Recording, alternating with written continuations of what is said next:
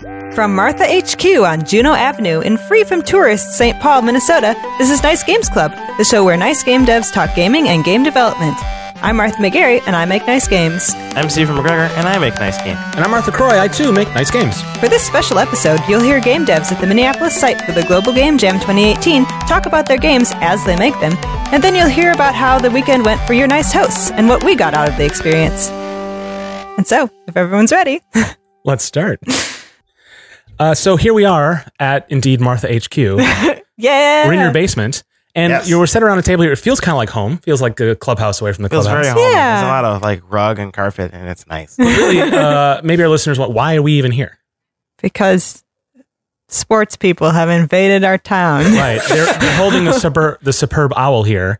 And As hostage. Glitch HQ, where we have our clubhouse, is very near to It's the Superb stadium. Owl adjacent, Yes, I might say. that's exactly right. And so we figured we'd try to just stay out of that noise because it's on our calendar. It's tomorrow. Although this episode's going to come out, so you'll hear this just a day or two after it. So we're just trying to get away, and here we are, and it's a nice new location for us. Yeah. We recorded at my place. We're here at yours. So Stephen, next up, Yeah. we need to record at your place. No, I don't think you want that. Okay, so it's a Game Jam special. Yes. What's that all about? Well, the Global Game Jam just happened recently, a week ago, and we all had a lot of fun. We were all there, and Tell us, Stephen, why don't you tell us about what the Global Game Jam is? Yes. Oh, So the yeah. Global Game Jam is it's a global event where a bunch of game devs all around the world make a game in 48 hours. Because we're all insane, I guess. I don't know. But it's really fun, actually. Yeah, so we have a specific jam site called GameCraft here in Minneapolis. And our community all together goes to this place and makes a bunch of games. Right, because for the Global Game Jam, you need to go to a site. Yes. Unlike an online one, I suppose you can set up a site in your apartment, but it's not, It's not ideal. There's a little, they really want people to come together at places. So every major city, lots of smaller cities, and all over the world, there are, thousands of these sites. Yeah. And so, the one we have in Minneapolis is like a nice big one. There's over 200 people this year. Yep. On a building at the university campus. And what's really nice about it is because like all of these people are coming to this one space, you get to work with people you don't normally get to work with. Yeah. Which is really cool. And we will talk about that a little bit later in the show. But first, Martha, we're going to listen to those interviews, right? yeah. So here are all the interviews I did at the site during the Game Jam. So you'll hear people just at the beginning of their games all the way through the last day when everyone's very loopy and are madly trying to finish their game. So. All right. Hi, I'm Adia. And what are you working on? So, my goal coming here was to use RPG Maker MV. I got in a Humble Bundle and then never touched it. So, apparently I like using Global Game Jam to test new stuff. So, we're making a kind of like space junk game where you have to go around these people to like figure out the secret code to get the transmitter working so that you can get off this desolate junk planet. Nice. Figured anything out with RPG Maker? Yeah, I opened it. That's the first step. Right? I got characters and events going, and now I'm working on switches and variables, so I'm quite excited. I have like characters moving. That's good. My name's Colin Cody Waters. And what are you working on? I'm on Team Entropy here. We're working on a virtual reality game that is cooperative multiplayer. So you have one player in a virtual reality headset for what we're calling couch players with controllers looking at a TV screen. And they have to cooperate to solve some small overworld puzzles and collect resources before night comes. We spent the entire first day concepting because we have a fairly large team. So we want to make sure that everybody's working in the same direction and we all agree on what we're trying to accomplish and really nail down scope. Because with only 2 days to work on a game, we don't want anything extra being worked on. So we're just starting production. Any cool features you're looking forward to implementing? A lot of the technical challenges of like how do you get a VR player to interact with a non-VR player, and how do you do that without sort of removing agency from that player? If you've got like one giant creature that has control of their hands versus four smaller creatures that are running around with a controller that are very much less dexterous. So we want them to interact, but we don't want the giant player to just be able to make the game not fun for other people. Hi, I'm Ellen. And what are you working on? We're working on a co-op maze escape game. So we have a working prototype that we had going this morning. We just decided on kind of a story and a theme. We had already talked about a lot of mechanics last night, but we hadn't really settled on a visual direction or kind of an aesthetic direction. So we have that now. So we've got our artists are grinning and looking at different things like setting up some walls and doing some character design. And our developer is working on adding a mechanic to the prototype so that we can play test it. And haven't checked in with our sound designer on what he's doing next, but I have to actually choose a maze design because I'm doing the design work and kind of the producing. So right now I'm most excited for the monster radio, which is actually because it's a co-op, right? So you're supposed to communicate with another person who has the map while you have only a limited view of the maze. So I'm excited to see how that works out when we do our play testing. And I'm really just excited to see what the artists come up with for character design because monsters are sweet and crawly or whatever they can be, So there's so much we can do there. I'm excited to see what they come up with. Hi, I'm Emma Martin. And what have you been doing at the Jam? At the Jam, I've been working as a voice actor for all these wonderful gamers. The main one that I've gotten to do is we had a whole bunch of improv conversations in different character voices. So I got to play 4 different characters, everything from a little girl who was shopping for taffeta unicorn bathrobes to a yoga instructor. Just got to play with different characters in improv conversations with my fellow actors. It was great. I had a fun time. I'm Lowell Rice. I am an actor around the cities and also one of Martha's coworkers at the Senate.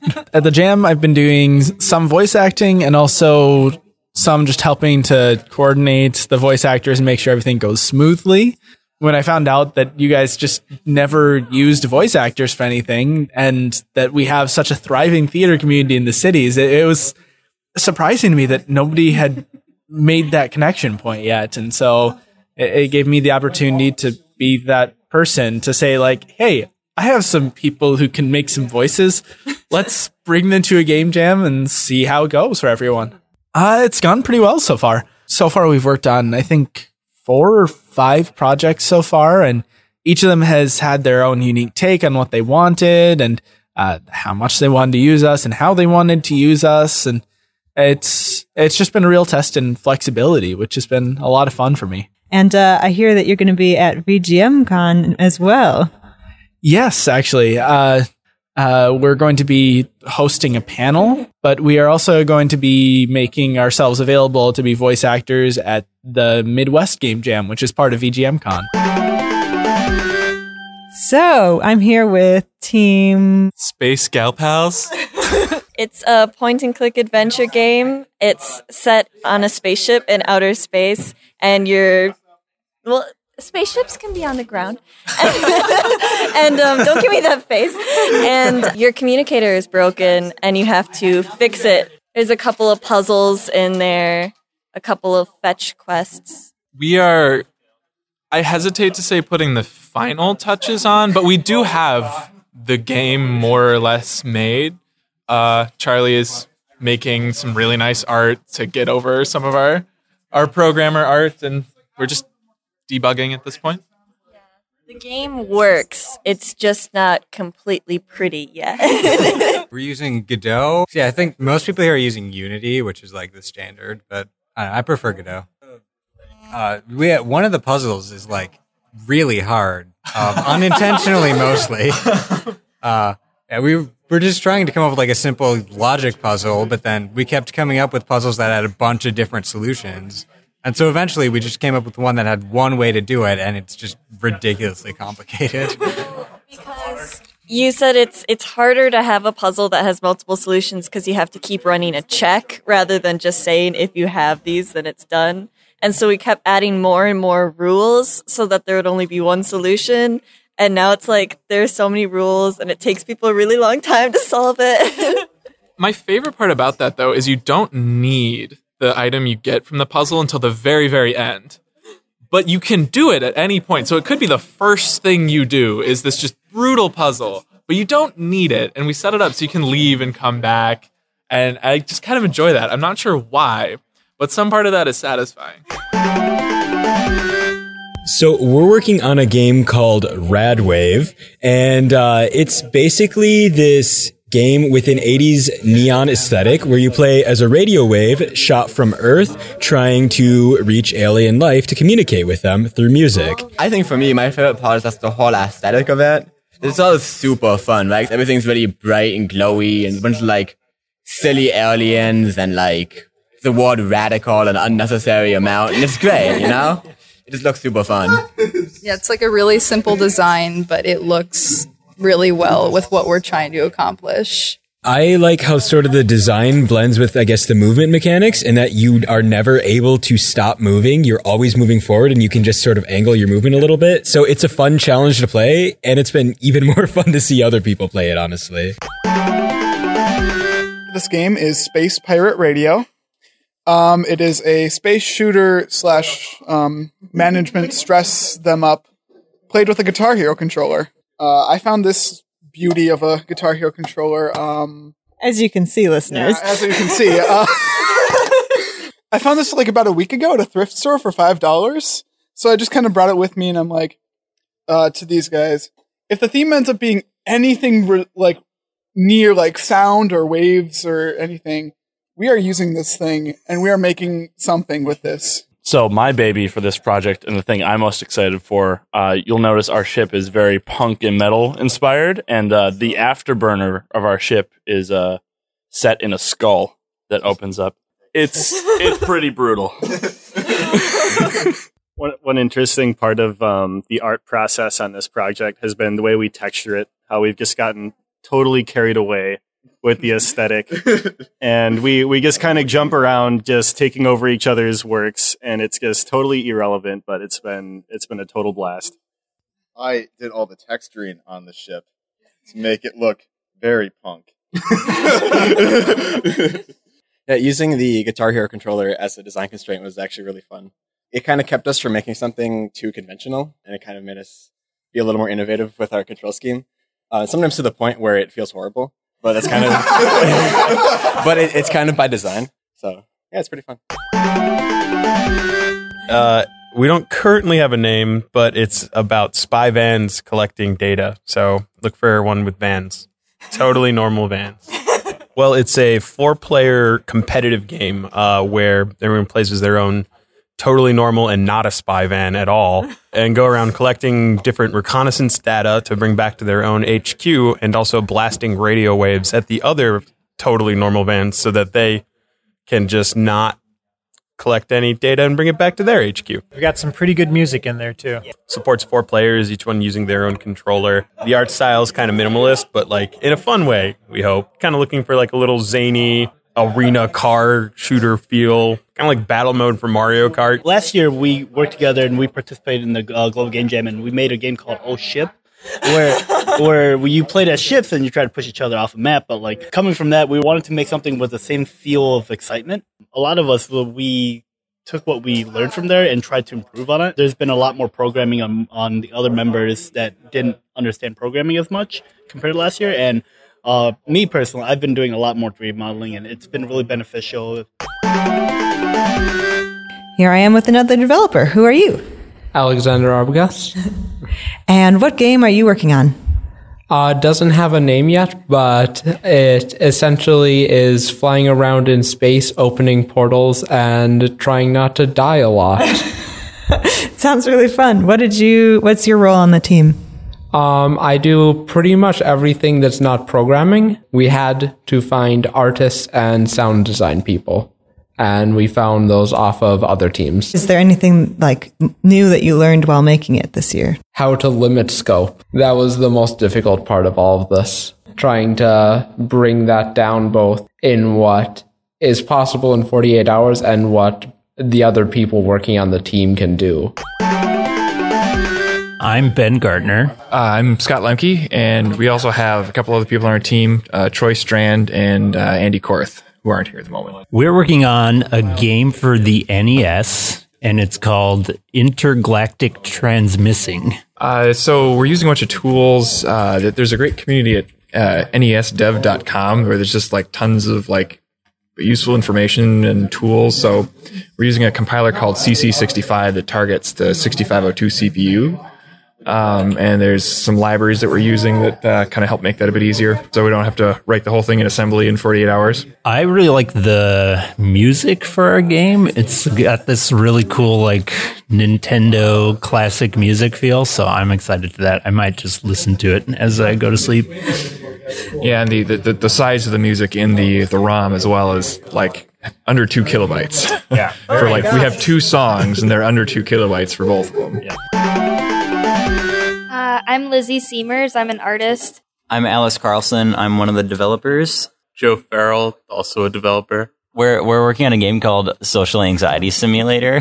Basically, it's like you have to get through like a house party without totally embarrassing yourself and getting out of your comfort zone. So we have like a measurement of like whether you're in your comfort zone or out of it. And yeah, there's a lot of like mini games that you can play with NPCs. I wasted a bunch of time learning shaders for minimal impact on the game. It's been weirdly one of my like laziest jams. Like I've been doing everything in like the like what's the easiest way I could possibly do this, which I know is like the spirit of a game jam, but it's been like how did I make this work again? And then it's like going back through it, but like it's simple enough that you can like kind of keep track of the pieces a little bit, but it definitely won't scale well, but it works for a game jam, so that's what counts. Actually, I wanted to talk about how the art style for this game is like really different from what I usually do. Because all the characters are like super colorful, and I'm like making the NPCs based off of like people here at the jam right now. Nice. Well, thank you so much for talking with me. Well, that was a lot of fun. Everyone seemed to be having a good time. Mm-hmm. We'll link to all of their social media and their games that they made at the Game Jam in the show notes. So yes, I mean, listening to those interviews, some of them are telling like sort of truisms about game jams. You know, like be prepared, be organized, limit your scope. Like there's some great advice in there that people are really coming to terms with at like midnight on Saturday. Yeah. And then there's, of course, a bunch of really interesting projects that people that you talk to are making, including the game for NES. Oh my gosh, it's so cool. Which if you have an emulator, you can play without worrying about loading onto a cart. So yeah, it'll be cool to get all those links. So check the show notes if it's for any episode for this one to play everybody's games. Mm-hmm. You guys both made games. We did. You want to talk about the games that you guys made? Sure. So my game I made with a team. The name of the game is Dicer and Clasp Dungeon Skedaddle. And Martha, you talked to Ellen in the interviews, and that was the game project. So people on my team, Ellen was extremely organized. She was our producer and designer. And we also had Jacob North and Rachel Peterson, who did character art. Bill Nagel, who did environment art. And Gary Quick, who was co-developer with me. And Tori Kamal, who was music and sound. It was a really fun project. Like, I feel like most of the jams I've worked in, they've just always been big teams. And with big teams, it's really helpful to have somebody who like knows what needs to get done at certain times. Mm-hmm. And Ellen was that person for this.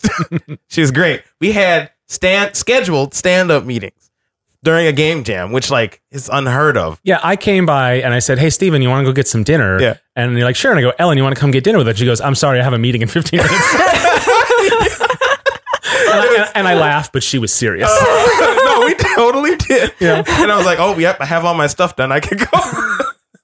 But it was great because like I knew where everybody was, how everything was progressing during the project, and what things I needed to get done, and what things I could help with, and stuff I could implement and things. So like it's really helpful to have that.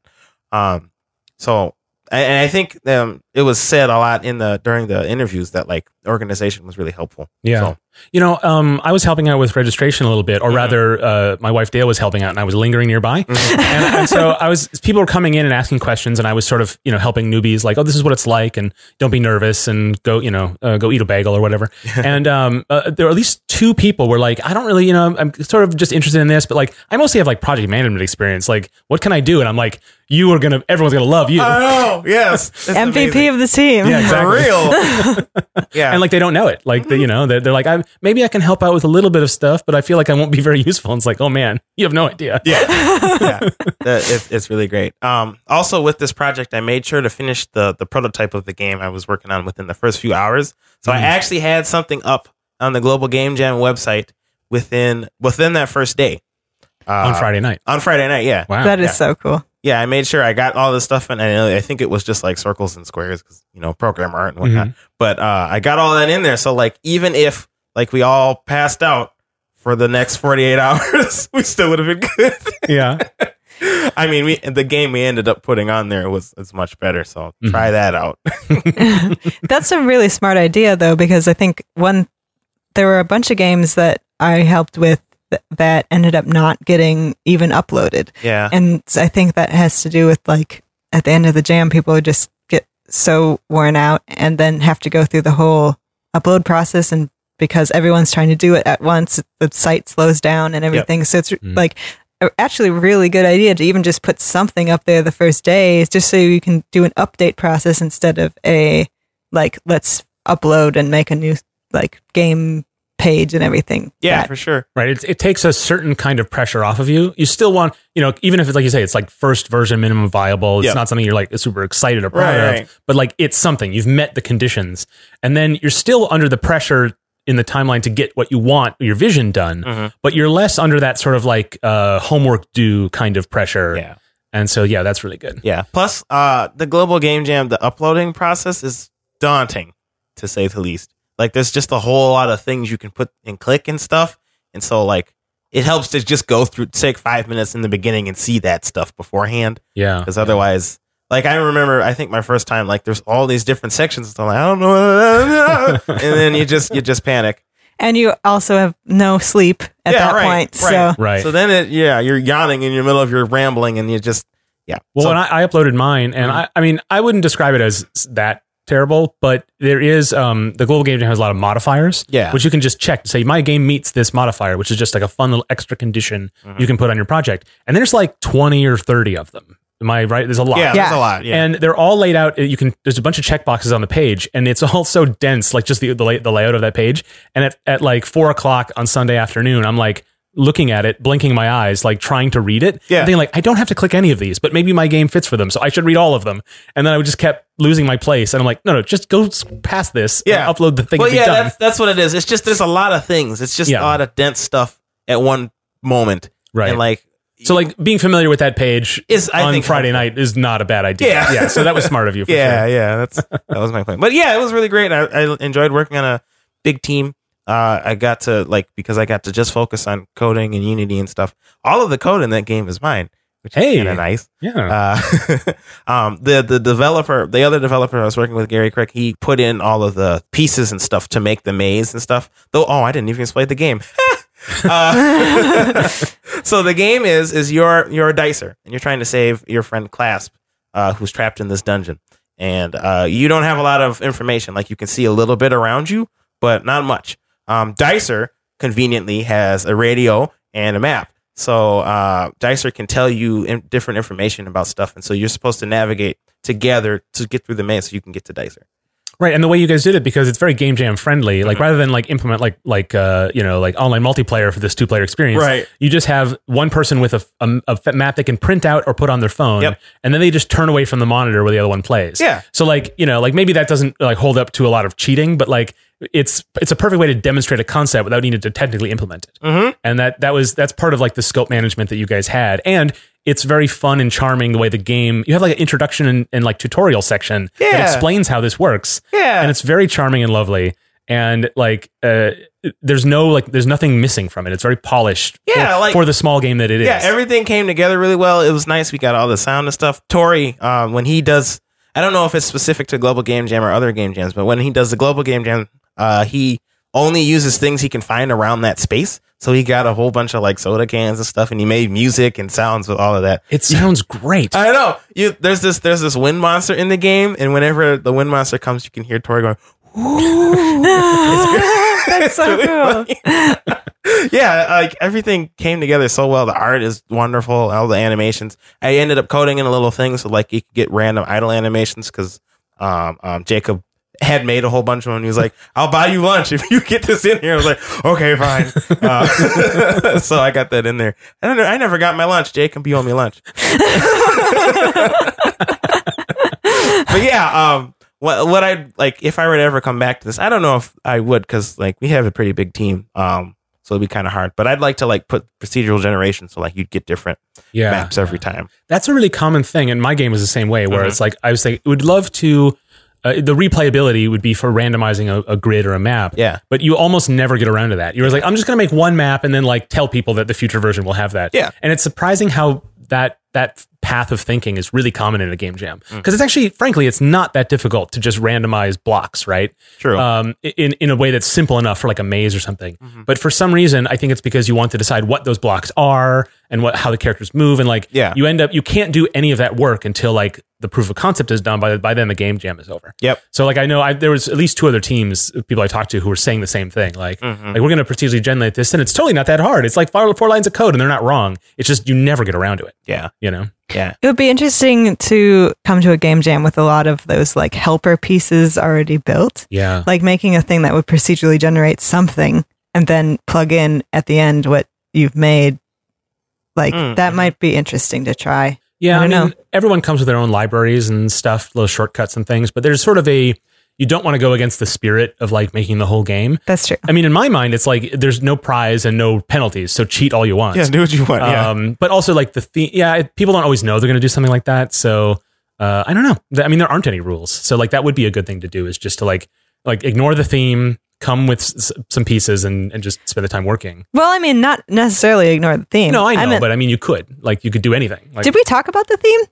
We didn't. Okay, so each global game jam, there's a theme. And one thing that I find cool is that you can't tell the theme like on social media or anything until Hawaii jams.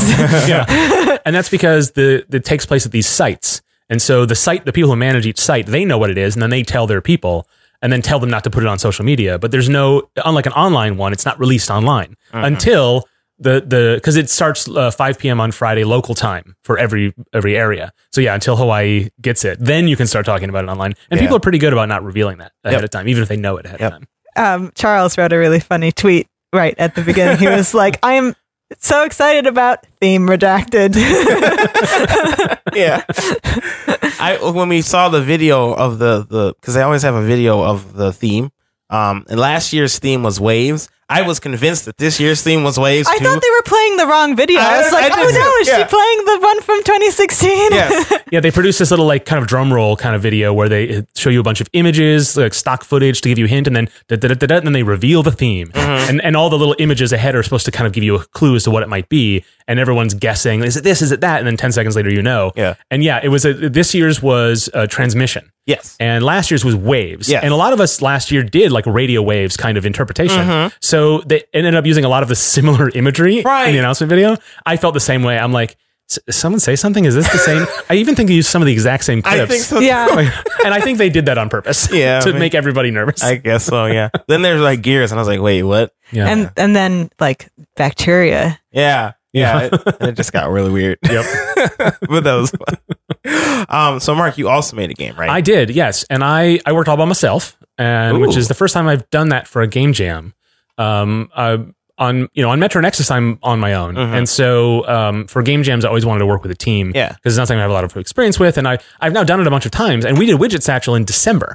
And I kind of felt like I sort of scratched that itch. I didn't want to. Martha, you've talked on the show before about how team formation is like annoying. Yeah. And it's kind of difficult. And although this year it was better this year. That's true. Yeah, we had Thank you, Steven. I mean, I did what I could. We improved the process this year. We had like a team building station, and I was head of that. I was the only one at the station. And so I got people to like, if people asked, I need a programmer, I'd be like, yeah, go that way. And then if they're like, I'm an artist, I need a team, I'd be like, go that way. And so I figured everybody together, and it worked out pretty nicely. I heard a rumor that on the feedback form, 3 separate people mentioned that you helped them out and that made their jam experience.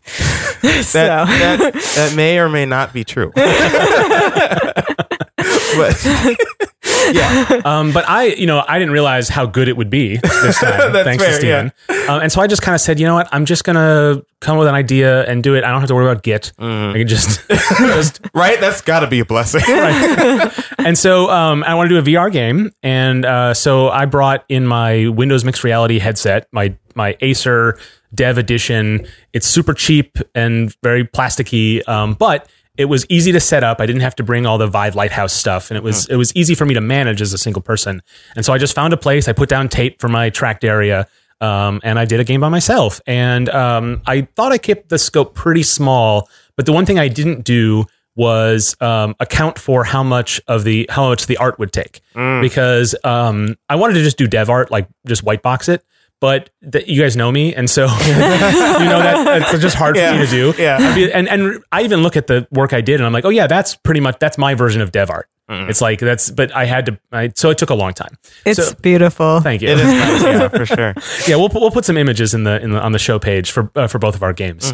But yeah, so I spent a lot more time doing that, and then I didn't stop and program the win and lose conditions. So my game, I'll describe it. So it's a 2-player game. It's a co-op game. And actually, one of the people you interviewed talked about a similar thing where they have someone in the VR set and they had couch players. And so I had something similar. It was a 2-player game. So 1 VR headset, 1 person with a controller. And the VR person would be standing in these tall towers, and they could teleport between them. There's 4 towers in this like city square area. And they would look down and they can see the other player who is running around the streets. And there are buildings all around this block that they can hide in, because they need to hide from these patrol robots that go through the streets. Right. Yeah. And if the robots touch the player, they lose. And but the player, it's a third person. I didn't want to do first person. I want to do a third person camera, but I wanted it to be really close in on their shoulders. So it was really very narrow field of view. So the gamepad player would have to rely on the VR player's perspective to know when it's safe to cross the street. That was the gameplay I imagined. It's all there except 2 things. One, when the robots catch you, nothing happens. But you get the idea. Yeah. And then the other thing was that the first concept was that the player would have to escape. They'd have to get out of the city. But as I was designing the layout, I couldn't be deliberate enough to know like how difficult it would be to cross certain sections. So I said, well, instead of making it that way, I will just start the player in a random position, and I will hide 4 doodads in the buildings. And then they just collect all 4 and they win, that sort of thing. That I wasn't able to implement either. So there's no win, no way to win, no way to lose. But the robots will chase you. I implemented an AI routine, which is the first time I've ever done any work in AI work in a game. It's not that impressive. There's really very little to it, but I've just never done anything I like was that. surprised you sold me that. Yeah. Yeah. I know how to do it. I've done tutorials and stuff, but never in any of my projects have I implemented any kind of AI routine. And so it was very fun to give these characters different objectives and weight them. And so like they follow a path and that goes around this area. They also avoid buildings, so they don't run into them, but also a player can hide inside of a building. And the buildings are sort of like... they just have you can walk right into them. There's no doors or anything. Okay. But if you're running away from a robot and you get in under an awning, you're safe, and that's the idea, right? And then the third objective is to capture the player. And so weighting those was really interesting because it was very finicky, like dealing these different values and then testing scenarios. Because for some reason I decided to make a 2-player game as a single developer. That was real smart. I'm really curious as to how you do that, because I feel like I have a lot of ideas for co-op games that I really want to work on, prototype on my own, and like I don't know how to do that. It's, I think I've talked about this in the show before. Like sometimes you just have to trust your instincts in absence of playtesting, and you have to also trust that you are probably wrong. But you have to be like, well, I won't know. I'm just going to move forward. Okay. And so that was definitely my attitude. Okay. But also, people walked by. Like I was on my own, but I got to like hang out with people and socialize. Like I actually had a great time with people. Like people would stop by and I would put them in the headset. Or I would give them the controller, and I would at least test out some of those things. So it wasn't, a full playtesting environment, but I did get to, see if things were working, and that was really fun. Well, the place you set up was super genius for that because it was right in the middle of where Yeah. everyone walked. Like, so Yeah. everyone had to walk by you at some point. I put it in a little thoroughfare, which was pretty nice. Yeah. Which was simultaneously out of the way and on everyone's path. It was really perfect. But yeah, so I mean, what was nice is I learned a bunch of things, and I've done a bunch of VR prototypes, but this was probably the most the one that like had more game mechanics in mind. And so I sort of treated it a little bit like the prototypes I've done before, but so the fact that I wasn't able to like program in the end, I'm like fine with that. Like I put it on live, I uploaded it at like 4:15. Like I had 45 minutes, but I'm like, you know what? It's pretty much done. I'm okay. Yeah. And then I spent the last half hour trying to implement the robot capture scenario, and then just like didn't quite wrap it up. And like, okay, I guess that's fine. And I just didn't upload a new version. Yeah. I was fairly happy with that. I think if I was working on a team, because it's I would have owed it to them. And they would have owed it to me to like have a playable version. There'd be more stress, but I didn't feel that stress at all. I just felt like I got what I got out of it, and I'm very happy. And it's going to go on a shelf, and I love the concept, so maybe I'll revisit it someday. But I didn't feel a need to wrap it up. And like I know a lot of people, we did this last year, where you spend a couple of days the week following polishing it up a little bit. Yeah. I haven't done that because like I'm fine. Okay. Yeah, I haven't done that either. Yeah, well, you have a perfectly finished, polished game. Okay, that's fair. There's nothing missing from your project. That's fair. Yeah. I did want to talk about a couple of technical things I handled. So if people are interested in sort of the quick VR prototyping, one of the libraries I used in Unity was VRTK or VR Toolkit, which is a really good starting place for, especially if you use the Steam VR SDK. Actually, it works with Oculus pretty well too. I ended up, even though I'm using a Windows mixed reality headset, and Windows has its own API, and it works really well with Unity. I didn't use that. I used the Steam VR SDK, and then the Windows mixed reality headset ran through Steam VR, which is something those headsets can do, which feels like it's an extra step for me, but it ended up being good because then I could use all the stuff in this VRTK library, which was really great, like interaction, teleportation, snapping to ground, like a bunch of little things that would be finicky to develop yourself. I just got right out of the box. So of all the Game Jam projects I've done, I've actually probably wrote the least amount of code for this one. It was mostly just, what I would do is I took libraries and then I would extend those classes and rewrite them myself. Yeah. But like I had so much to start with, and that was really valuable because I got to do more design work than programming work. And because I was working on my own, that was really important. So I recommend that to everybody. I think that there's probably too much in that library for you to not remove most of it if you're doing a shipping game. You pick what works for you, adapt it to your purpose, and then toss everything else. But it's a great starting place. It's a good way to learn. They have lots of examples in there as well. And I've never used that for any other VR prototype. So I'm like, wow, I really should have done that. I should have gotten on board with that earlier. But Zach Wendt mentioned it in a talk he gave at the VR and HCI meeting here in Minneapolis last month. And so thanks to him for like cluing me into the existence of that toolkit because it helped me out a lot.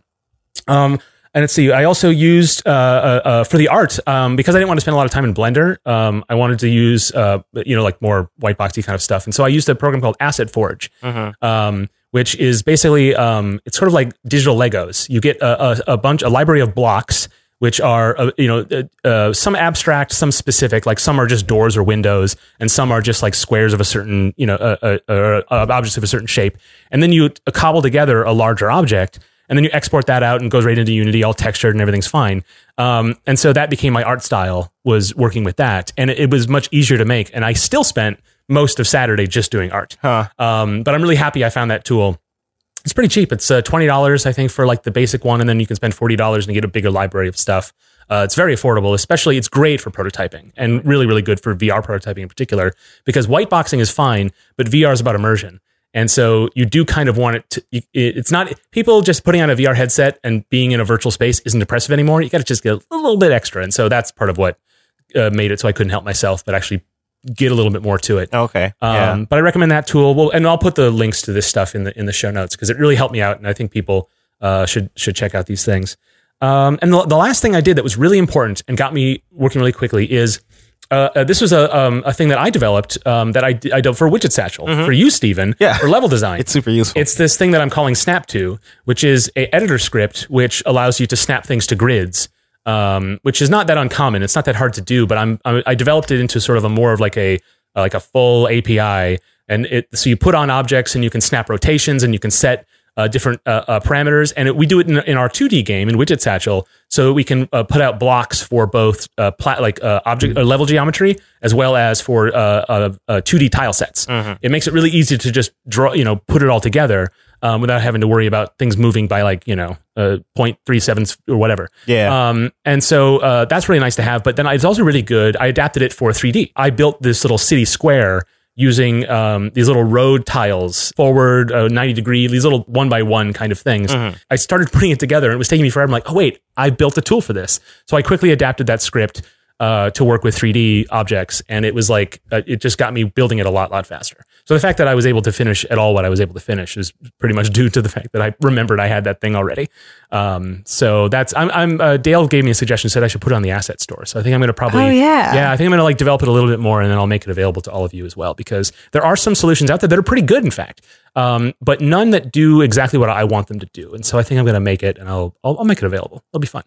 Cool. That's so cool. So I ended up getting a lot out of this jam. It's like I got a little bit more developed on that project as well as the game itself, and I access to more tools that I'm excited to work on, especially in VR. So I would have liked to maybe have worked with the team. Now, like halfway through, I'm like, oh, I should have one other person. I should have teamed up with one other person. Well, didn't Rachel? That's right. Yes, at the very end, I built these little robots that go around, and it was like at the very end, and I didn't like. I don't care what they look like. They're just gonna be squares. And Rachel Peterson, who we've had on the show before, and was sort of freelancing. She was doing work for a couple of different games. She stopped by and said, "Hey, is there anything else I could make for you? I know you were saying you were having a hard time, have enough time for art." And I'm like, "Oh no, I think I got it figured out. I'm near the end here." And then I quickly, like a half an hour later, I quickly sent her a message on Slack. I'm like, "Oh wait, I forgot. I made these dumb robots that are terrible. Can you please make me a good robot?" And she came by, and it took her maybe 20 minutes, and she made me a cute little garbage can robot with 5 eyes, and it was very lovely. And I put it in at the last minute, and it made it look so much better. So thank you, Rachel, because it was just that last thing at the end that I didn't care enough about, and as soon as I cared a little bit about it, I cared a lot about it. and Rachel really came through for me at the end there, so that was very nice. But the thing is, I kind of could have had that attitude earlier. I probably could have. I could have gotten more done, I think. But I don't know. I'm kind of two minds about it. I'm happy I worked on my own, but I also am thinking about the road I didn't travel, Yeah. Yeah. I don't know. Grass is always greener. Yeah, exactly. Right. So, Martha, you were going to help everybody with Git over the weekend, right? Yeah. So that was the plan. But then, 3 days before the jam happened, my buddy Lowell poked his head in my office and was like, "So, Global Game Jam? How is that going to work?" And I was like, yeah, we should figure that out, I guess. So I knew that it was going to take too much time to organize all of the voice stuff to do Git stuff. But I'm very happy that I switched to just doing that because it helped me be more focused. Yeah, you really wanted to do I'm going to have a help desk, and we're going to bring the recording equipment and have the voice actors and do all. And I was thinking that might be too many things, Martha. But I didn't tell you, and you ended up finding you pared it down, and you were very busy. Yes, right? I was incredibly busy. Yeah.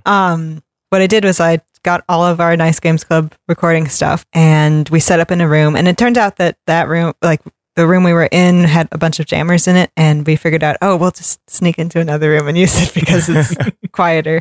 But yeah, so I helped all the voice actors meet people, and also, but I didn't really have to help that much with that because one of the voice actors, Jake, was super outgoing and very nice, and everyone loved extremely talking friendly. to him. Yeah, he had a what was it? He had a purple something suit on. He had footy pajamas. Yeah, he was wearing the first day. Yeah, and he at the very beginning, we were all gathered to watch the announcement video and the theme and everything. And Ava and Nick and everybody were up there, giving everybody the rules and explaining how things work and telling with the schedule and all of that. We went up and talked about how we were going to re-recording people and that you would be coming to ask people for their thoughts. And then he went up there and said hey, I can lend my voice, and I've got a whole troop of people coming tomorrow. And he was really outgoing, and he spent all of Saturday going around saying kind of advertising his services in a way. And people really took advantage because I think it would have been awkward or a little bit more nervous for people to come in and to come find you, Martha, and in your setup. And so he ended up being the ambassador for that, and people really took advantage. Yeah. It was really, really good. Yeah. Oh man, there were so many different projects that they got to work on. And I think it was really cool for the voice actors too, because they got to see sort of how video game workflows work. Like they didn't really know how game jams worked. So it was cool. It's like seeing them learn about that and seeing the game devs like learning how to work with actors. Yeah. Like, and some people had like their own recording equipment and like super knew exactly what they wanted and were like giving like good directions. And some people had to be more like helped along by the voice actors, but it was like such a cool collaboration with each group. And it was neat because I got to see how all those different groups were organized and worked, which was really interesting. Everyone had a different process. Yeah. And for the people who came in and used your equipment, you would help them organize, export the tracks they needed. Like you were there working in Audition and like getting them the files they needed to take back to put into their projects. Yeah. Giving people the files actually turned out to be the most complicated part because my computer was dumb and wouldn't connect to the U of M Wi-Fi. And so I had to be on the guest. But because my email address is through the U of M, for some reason they don't let you access it on the guest because they're like, oh, you have a U of M address. That means you should be on the U of M like official login thing because you have a U of M email address. They wouldn't let me access that. So I couldn't email anybody. Wow. And so I was like, okay, I'll go do it through Slack. But some people weren't on the Slack. Yeah. And like nobody had thumb drives. Yeah. And I had a thumb drive. Oh, you did. Yeah. But people were uncomfortable because I had other stuff that I didn't want to delete on it because I didn't think ahead far enough to bring one that was like a clean USB drive. And so, so I ended up doing most of it through Slack and then remembering halfway through, oh yeah, I can zip files. That's a thing I can do. So it was a little bit of a mess, but it was like, I've learned so much about the actual recording process because Mark is the one for Nice Games Club who like has this computer and runs the actual us recording right now. So getting to like run the projects myself was like super cool. So awesome. It's part of my goal to not have to do any work on this show. Nice. But everyone got what they needed, right? Yeah. I mean, it was work, but it got there. But that's why you were so busy, is because you weren't just like putting a microphone in front of people's faces. You were actually helping them record good stuff with the actors and getting the files they needed. And actually, Right. And you did a little bit of editing too that some teams asked you to do, right? I said yes, and then I realized, oh no, I should not say yes to this because they're like, oh, can you like split up this file into like the different conversations that we recorded because it was hard to stop the actors and then start them again because they would just start talking and I'd be like, oh wait, no, stop, say that beautiful thing again. I hadn't pushed record yet. And so I just kept the recording on because it was too hard to like for them to pay attention to when like their process was different. So because they were doing a lot of improv. Yes. Right. Yeah. So you kind of had to catch them while it was happening. Yeah. And they're so good. Like, oh man, we'll have to play some clips from the stuff that I had recorded because man, Nerds with Words is the name of the group and they're so good. How may I help you today? Oh, finally someone picks up. I've just been trying to get through to Lornix. I need to talk to the people at Schwiesenfilch because they really, really screwed the pooch on this last product. I'm very sorry your experience is less than satisfactory. Perhaps I could interest you in a 3-month supply of triple-strength doubt remover for absolutely no charge and absolutely no hidden fees. For a product that doesn't even work? What kind of business are you trying to run? Do you just... I'm sorry, I'm losing your connection. I'll connect you with customer service. Hey, what's the big idea? That's not the right place. Please hook me up with Lornix. Hello? Am I speaking to Rilla? Yeah, that's me. If you could speak more clearly, I cannot understand your accent. What? I cannot understand what you're saying. I'm sorry. I'm going to try and take you off speakerphone because I can't hear you. Okay. I am calling... Wait, no, you're still on speakerphone. I'm sorry. My phone is so far away. Listen, I'm only trying to call you about a matter of 10,000 Snortlex. What? Are you sure I'm talking to the right person?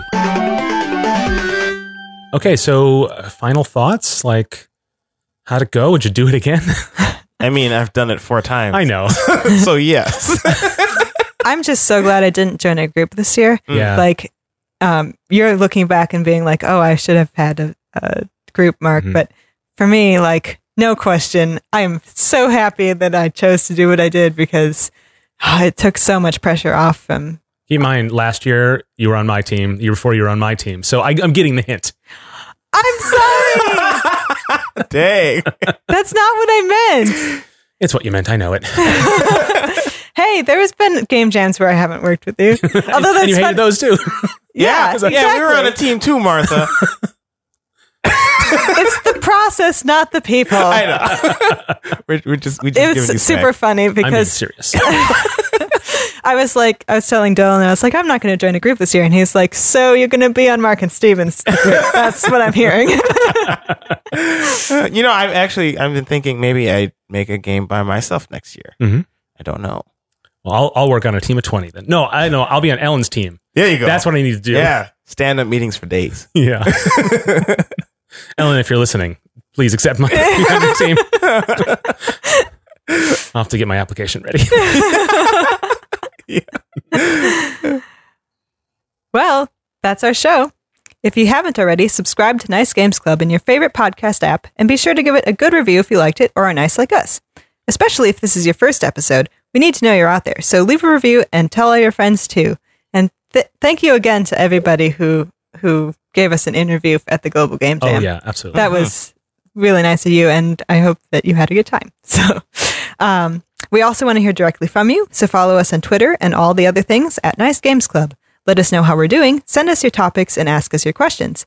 Lastly, you can find more about the show and your nice hosts, as well as get all the links and show notes from this and other episodes at nicegames.club. So, until we start again, remember to play nice and make nice.